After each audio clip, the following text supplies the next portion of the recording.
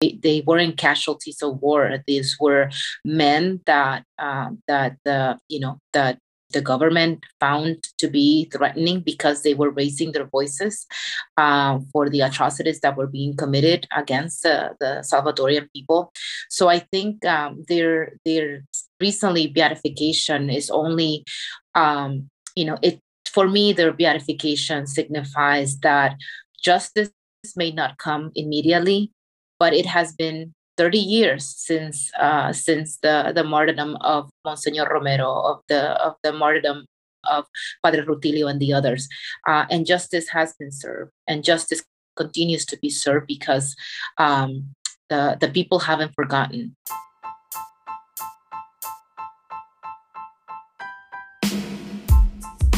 Hi, and welcome back to another episode of Reclaiming Social Justice, a podcast that seeks to read the signs of the times through the lens of Catholic social teaching and rediscover our call to work for a more loving and just society. My name is Danny, and I am the Social Justice Coordinator at St. Anthony's Catholic Church in Tigard, Oregon, and the host of this show. If you're listening to the podcast for the first time, welcome. I'm so glad you tuned in, and I hope that you subscribe to get future episodes. You can subscribe on any of your favorite podcasting platforms like Spotify or Apple Podcasts, but there's many others as well. If you're a fellow St. Anthony parishioner, remember you can find this podcast at our church website at satigard.org/reclaimingsj. Whatever platform you choose to listen on, you can expect new episodes monthly on the last Wednesday of the month. In this episode, I speak with Lea Salinas. Lea Salinas is the Director of Hispanic Ministry in the Archdiocese of Baltimore, and she serves as Vice President of the National Catholic Association of Diocesan Directors of Hispanic Ministry. Lea has worked in Catholic ministry for over 20 years, serving in the Archdiocese of Miami, Washington, Baltimore, and the Diocese of Arlington. This episode was recorded and is being released during Women's History Month. So we talk about the influential women from her life, blessings and challenges she has experienced as a woman in the church, and more broadly, the role of women in the church. In the month of March, we also solemnly remember and celebrate the lives of two very inspiring future saints, or one is already a saint actually, Blessed Rutilio Grande and Saint Oscar Romero, both martyrs from El Salvador. So we talk a bit about them and the impact their stories have had on Salvadorans today. And of course, we also get to hear from Lea who or what first taught her to live a faith that does justice. I'm confident you will enjoy this conversation. Remember, you can always send me your thoughts about this and past episodes, as well as recommendations of the podcast overall, by completing a short feedback form. You can find the link in the show notes. So without further ado, here is my conversation with Lea Salinas. Enjoy, and make sure you stick around after the interview as I connect the themes from Lea's story to our Catholic social tradition. So who or what first taught you about living a faith that does justice, Lea? I think it started at home with my mom. I was born and raised Catholic, but my mom has always been very much an advocate for people who are suffering. You will often see my mom making collections or, raising funds for people, especially for people in her hometown. And she has no shame in her game. She will, I remember this family that she was sponsoring a few years ago. And they were a family in El Salvador who had been displaced. And they came into her hometown of San Andres. That's the name of the canton, and they were living in just out on the street. They didn't have a house, so they were living under this granero. She took that family she was able to help them out, and she would write letters to her friends and to her families, just explaining to them what was happening with that family. And and she would always tell us, any little that you could help is welcome. So I think I've always seen that work of charity and justice through my mom, and in my family as well. As we're recording this during Women's History Month, I was going to ask you who's a powerful woman in your own life, right, that you want to honor during this particular month. during this particular month, and it sounds like your mom would probably be that. Is there any other woman that comes to mind that has influenced you or touched you or helped you get where you are today? Absolutely. When I think about, especially, the influence that my mother had in me, we came here to the United States when I was 12 years old. And and I have two other sisters. I'm the middle child. And when I think back about our journey here to the United States, being immigrants, we didn't have anybody here. We didn't have any family. My sisters and I would go every day to school. So we would be occupied with school, learning English, while my dad went to work, and she would stay at home by herself. And I can only imagine how lonely she was, with no friends. Being in a different country, struggling with the language, while everybody left every morning to go to their school or to go to work. But she has always been a very strong woman. So I definitely have a lot of traits from her, and I'm very blessed to have grown up that way. But there's also been other women in my life that I am very grateful for, to have had great mentors. So there's a woman in particular who passed away a few years ago, and her name was Mary Lou Miller, and she was my boss, but she was someone that really empowered me, showed me the way, paved the way for me, but also encouraged me. She encouraged me to go back to school. She later in life, she became my spiritual advisor. And it was just such a wonderful opportunity to be able to relate with her in so many different levels. And I certainly miss her. I certainly miss the conversations that I had with her, because she was someone that listened very well. And it's so hard nowadays to find someone that just listens to you, that doesn't just try to, tell you which way to go, but someone that listens and allows you to, in your own reflection, to arrive at if you have a question, you are the one that needs to answer that question. Oftentimes, I think we find solace, or we find refuge, and we want someone else to tell us, which is the way. So I certainly have had a few women in my life, but I would say Mary Lou and my mom have been those strong female figures in mine. Well, on the topic of listening and Women's History Month, actually, the next question I wanted to ask you was around the Synod of Synodality that we are in the midst of. And I don't know about the parishes that you go to, but we've been doing the listening sessions. We've been calling them discernment sessions. And though they haven't been greatly attended as much as we would have hoped, but something we have heard come up more than once, I'll just put it that way, is the role of women, right?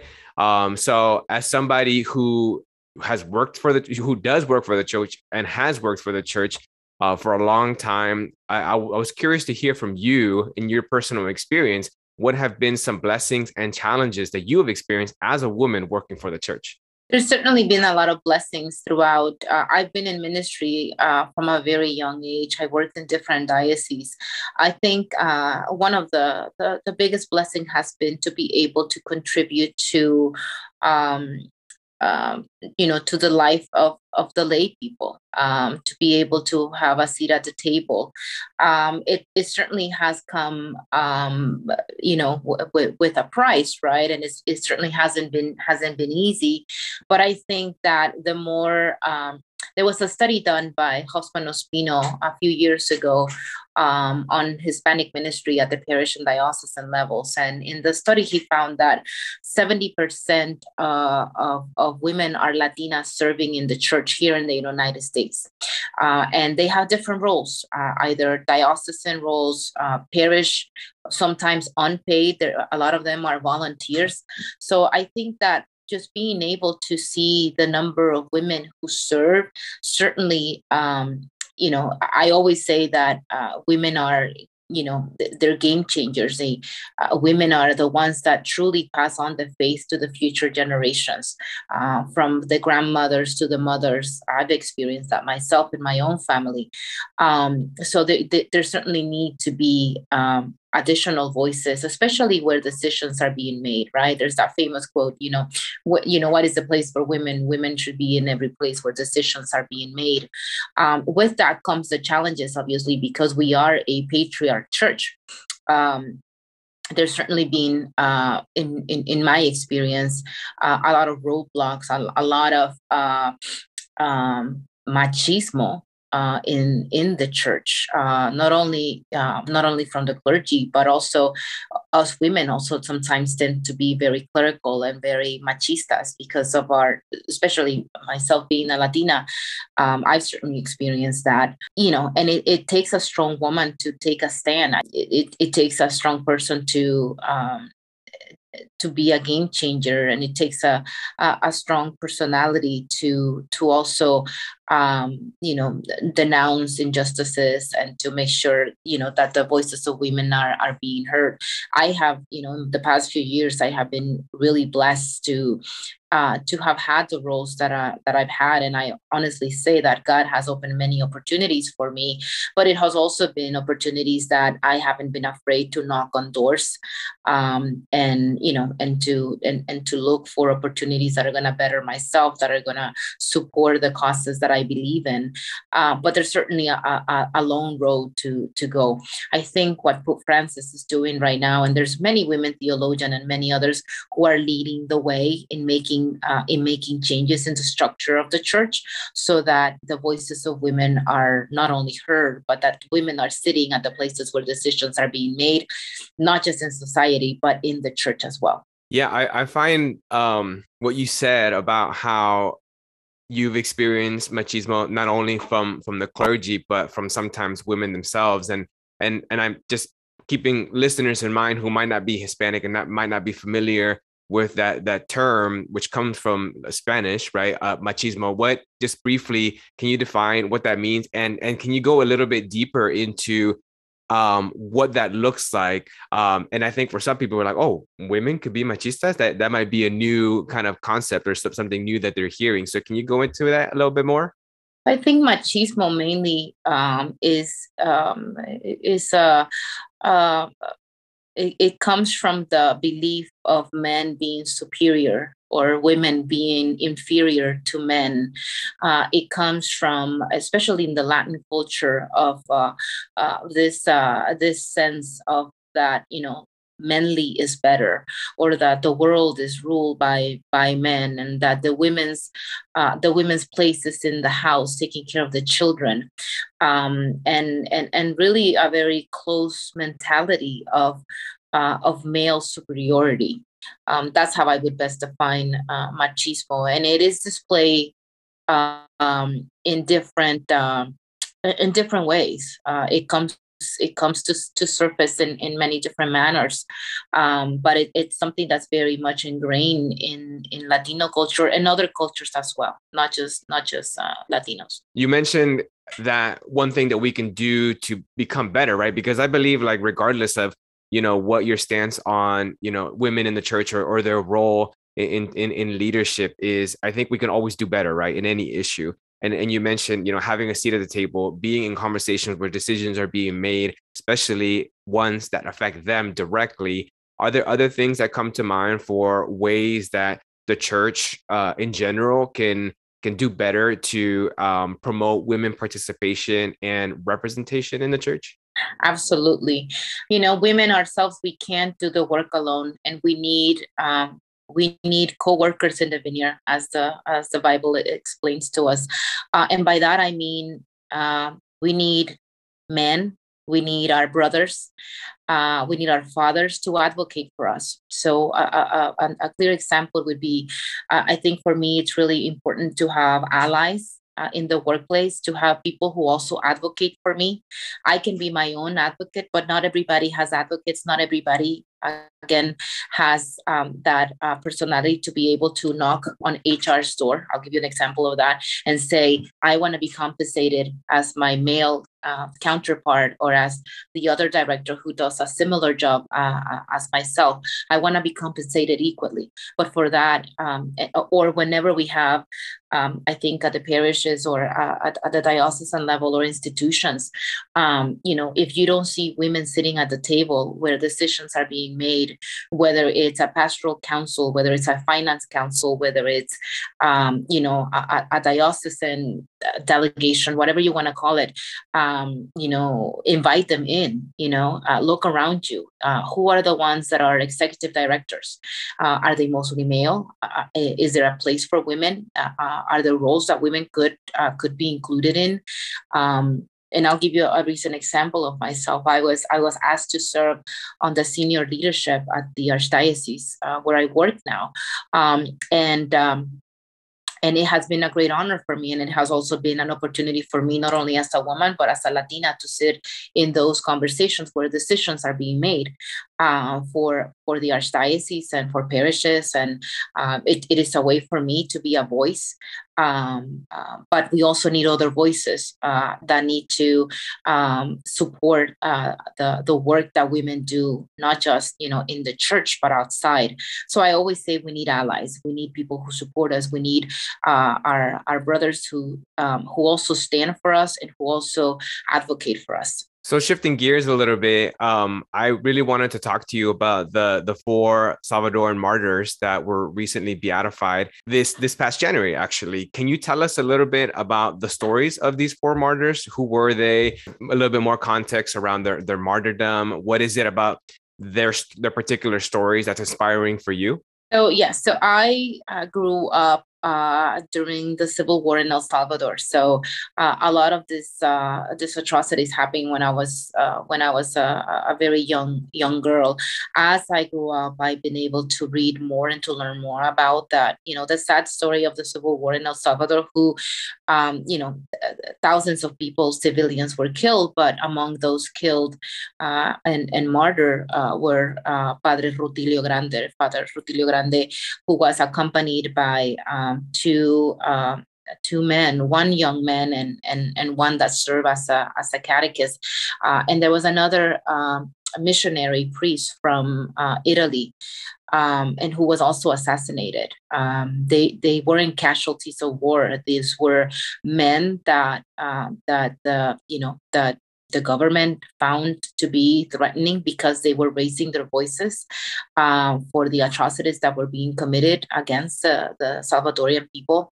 So I think their recently beatification is only, for me, their beatification signifies that justice may not come immediately, but it has been 30 years since the martyrdom of Monsignor Romero, of the martyrdom of Padre Rutilio and the others, and justice has been served, and justice continues to be served because the people haven't forgotten. And these are images; their lives represent the courageousness that these men had in a very difficult and turmoil time of El Salvador.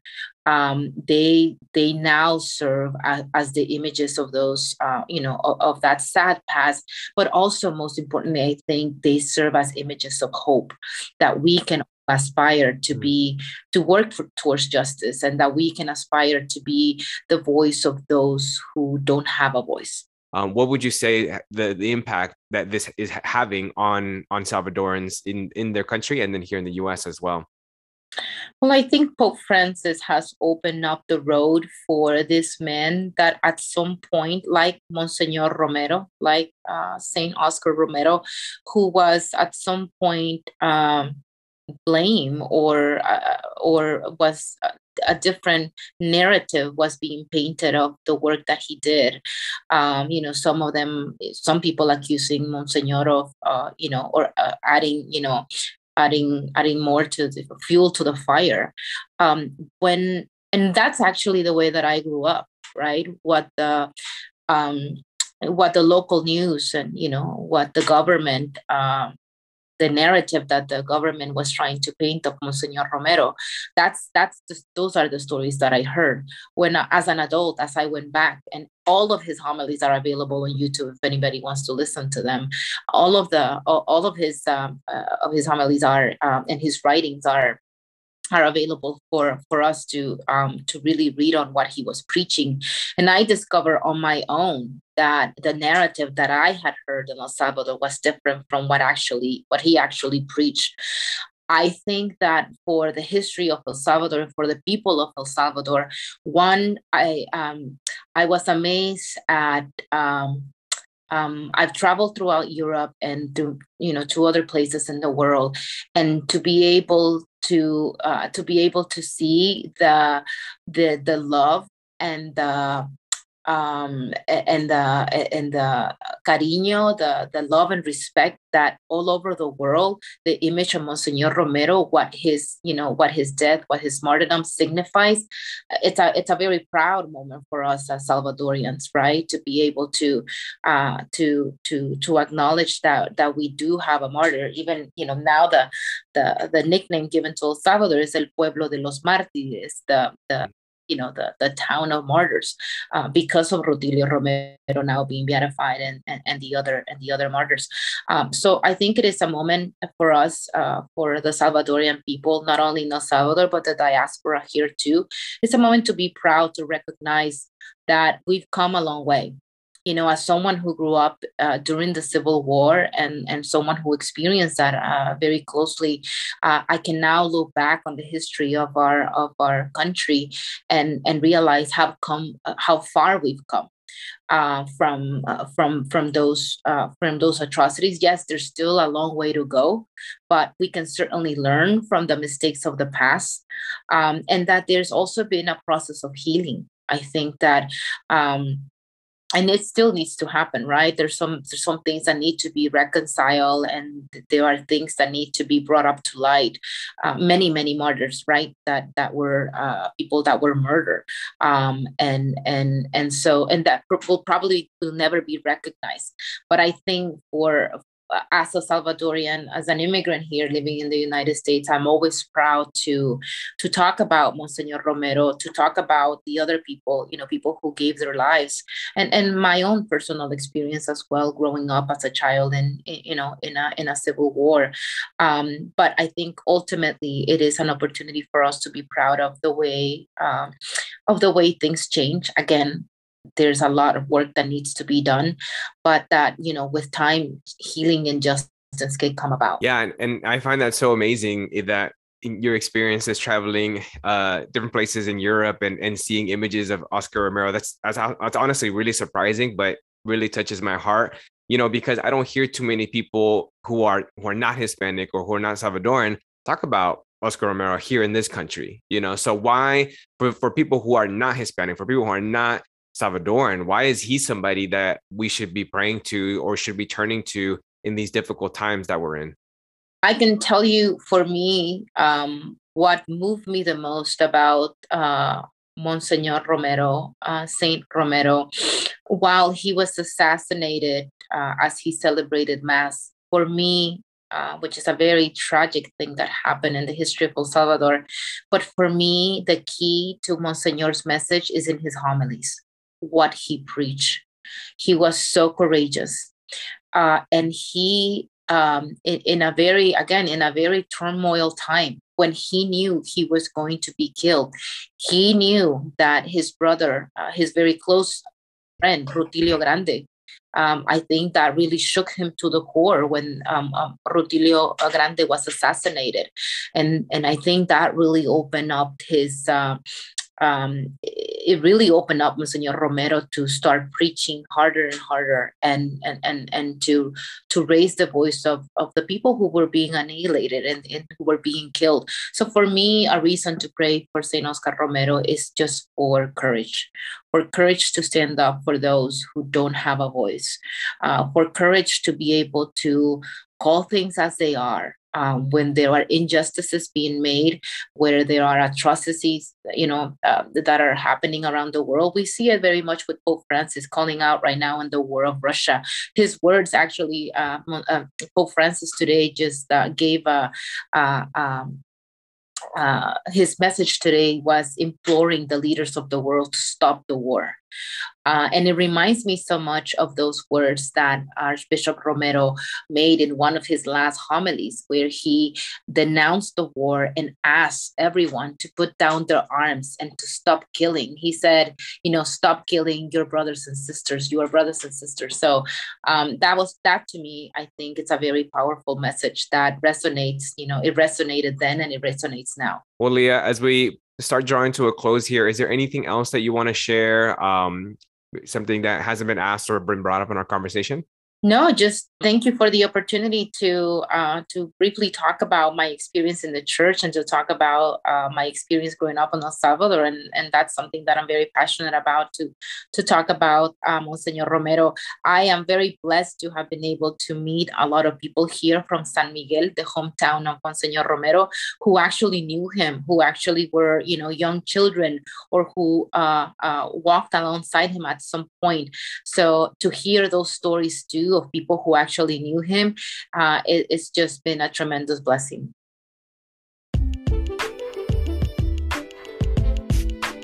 All right, that concludes my conversation with Leah Salinas. We're now going to transition to the teaching segment of the podcast. I call it the teaching segment not because I'm going to give a sermon, lecture, or anything like that, but rather because this is the part of the show where I highlight the guest's words, a theme, something that stood out to me and connected to our Catholic social teaching, using relevant excerpts and quotes from this tradition. In so doing, I hope that you, the listener, can see the value of this teaching and be inspired to get to know it even better, so that you can use it as you strive to make the world a better place. In our conversation, Leah mentioned how inspiring it was for her to directly listen to or read Oscar Romero's homilies. So I thought it was fitting to draw from his final Sunday homily for this episode's teaching segment. Now let's remember when this occurred. This occurred the day before he was to be assassinated. So keep that in mind as you listen now to these prophetic words. In the first part of my conversation with Leah, we talked about blessings and challenges that she has experienced as a woman working in the church. One of the main obstacles she notes is the machismo coming from not only the clergy, but the lay women themselves. These are obstacles that not only hinder women's active participation and involvement in the church, but more importantly, this diminishes their God-given dignity and worth. And this is not what Jesus has taught us. This is not what he has showed us by his example. Jesus uplifts and sanctifies women.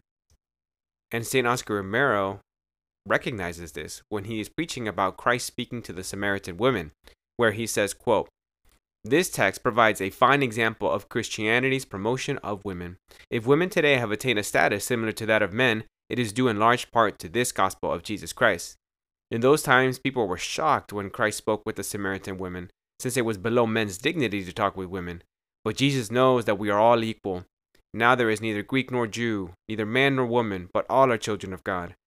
Women should be doubly grateful to Christianity because it is Christ who by his message has affirmed the greatness of women. Those feminine gifts can reach great heights, but often they are not promoted or appreciated due to the machismo of us men." End quote. We know at a spiritual level we are all equal, but sadly this is not reflected in our everyday experiences. Though women have achieved similar status to men today, we still have a way to go.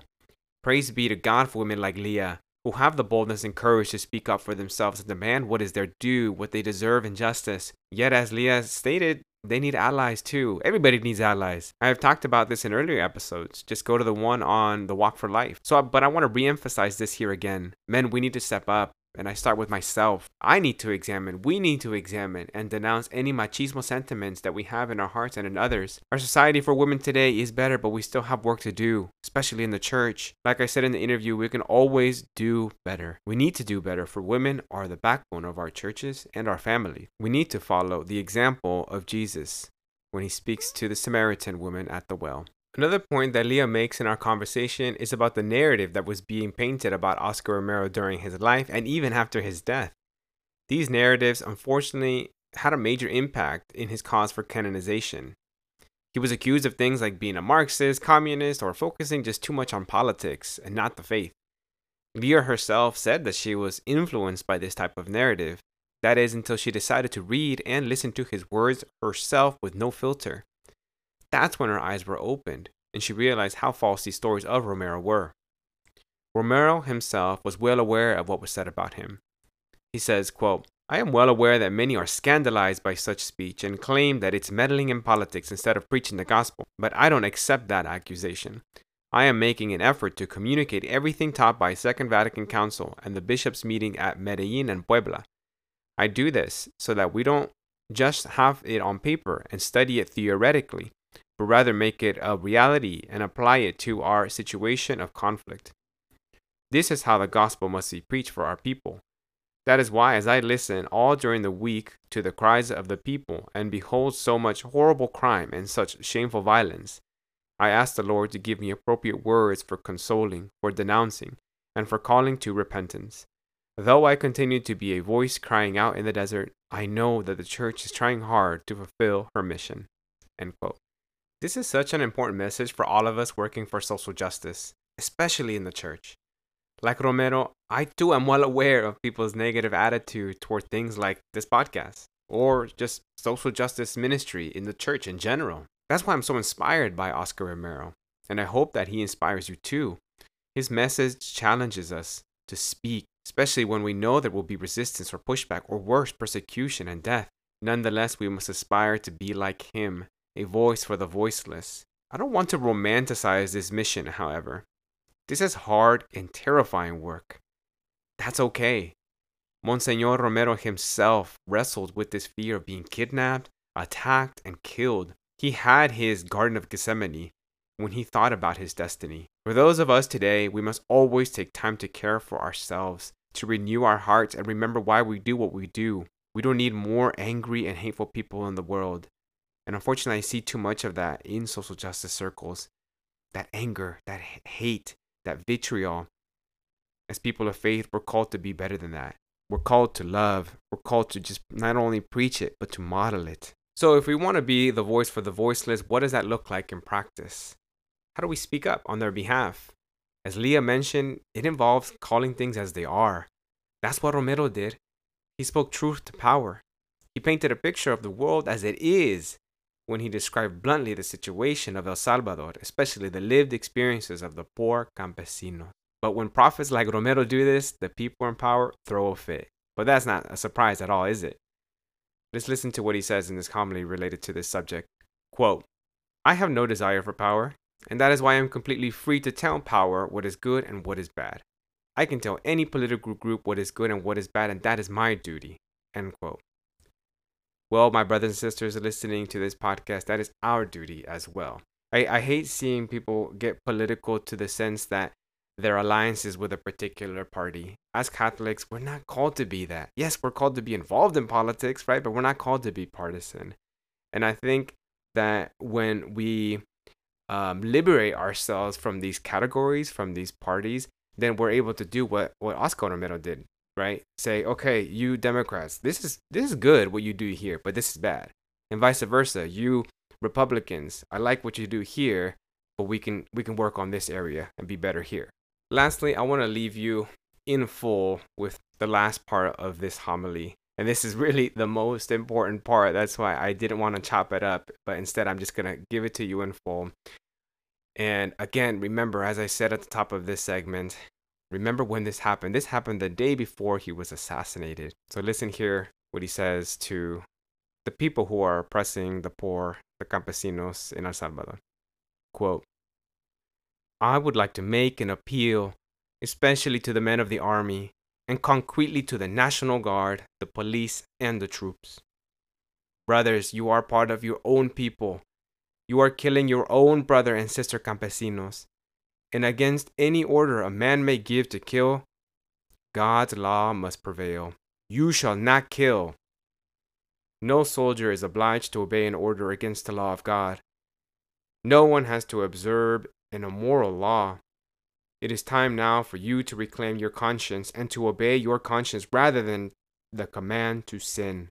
The church defends the rights of God, the law of dignity, and the dignity of the human person, and therefore cannot remain silent before such great abominations. We want the government to understand well that the reforms are worth nothing if they are stained with so much blood. In the name of God, then, and in the name of this suffering people, whose laments rise up each day more tumultuously toward heaven, I beg you, I beseech you, I order you, in the name of God, stop the repression.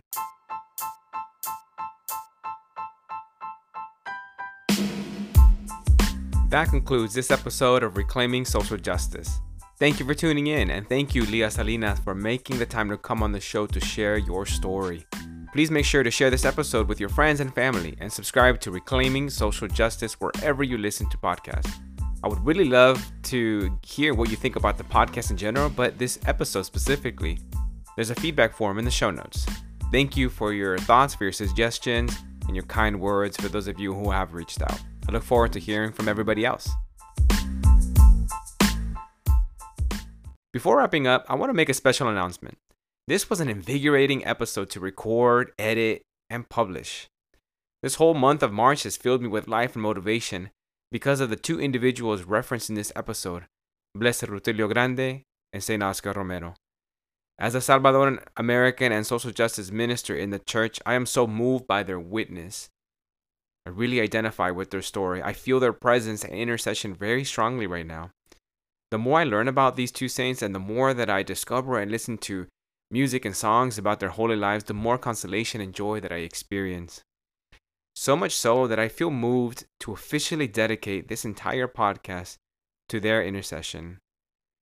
I make you, St. Oscar Romero and Blessed Rutilio Grande, the patron of this podcast. So to that end, I want to close with a prayer. Let us pray. In the name of the Father, and of the Son, and the Holy Spirit. Amen. God of justice, with the people of El Salvador, we remember this month St. Oscar Romero's and Blessed Rutilio Grande's compassion and love for the poor and disenfranchised. May we learn from their example to be shoulders of comfort and rest for those walking through storms of persecution and injustice. May we learn from their example to be a prophetic and pastoral witness where we are led by the voices of the poor and the everyday leaders in our community. May we learn from their example to be credible signs of hope in a world divided by conflict and the carnage of violence. And may we learn from St. Oscar Romero, Blessed Rutilio Grande, and all the other martyrs that the sins of El Salvador's violent past can serve as a vehicle of change for the common good, shape our actions as servant leaders, and build a culture of love, respect, and nonviolence. Oh God, I now would like to offer you this podcast through their intercession. Moving forward, inspired by their example, I pray to use this platform to be a voice for the voiceless. Give me the grace as you gave them to be bold and courageous and willing to accept whatever your will may be for my life. Amen. All right, y'all. Thanks again for tuning in to this episode, and I'll see you next time for another episode of Reclaiming Social Justice. My name is Danny, and I look forward to seeing you next time on the last Wednesday of the month. Take care.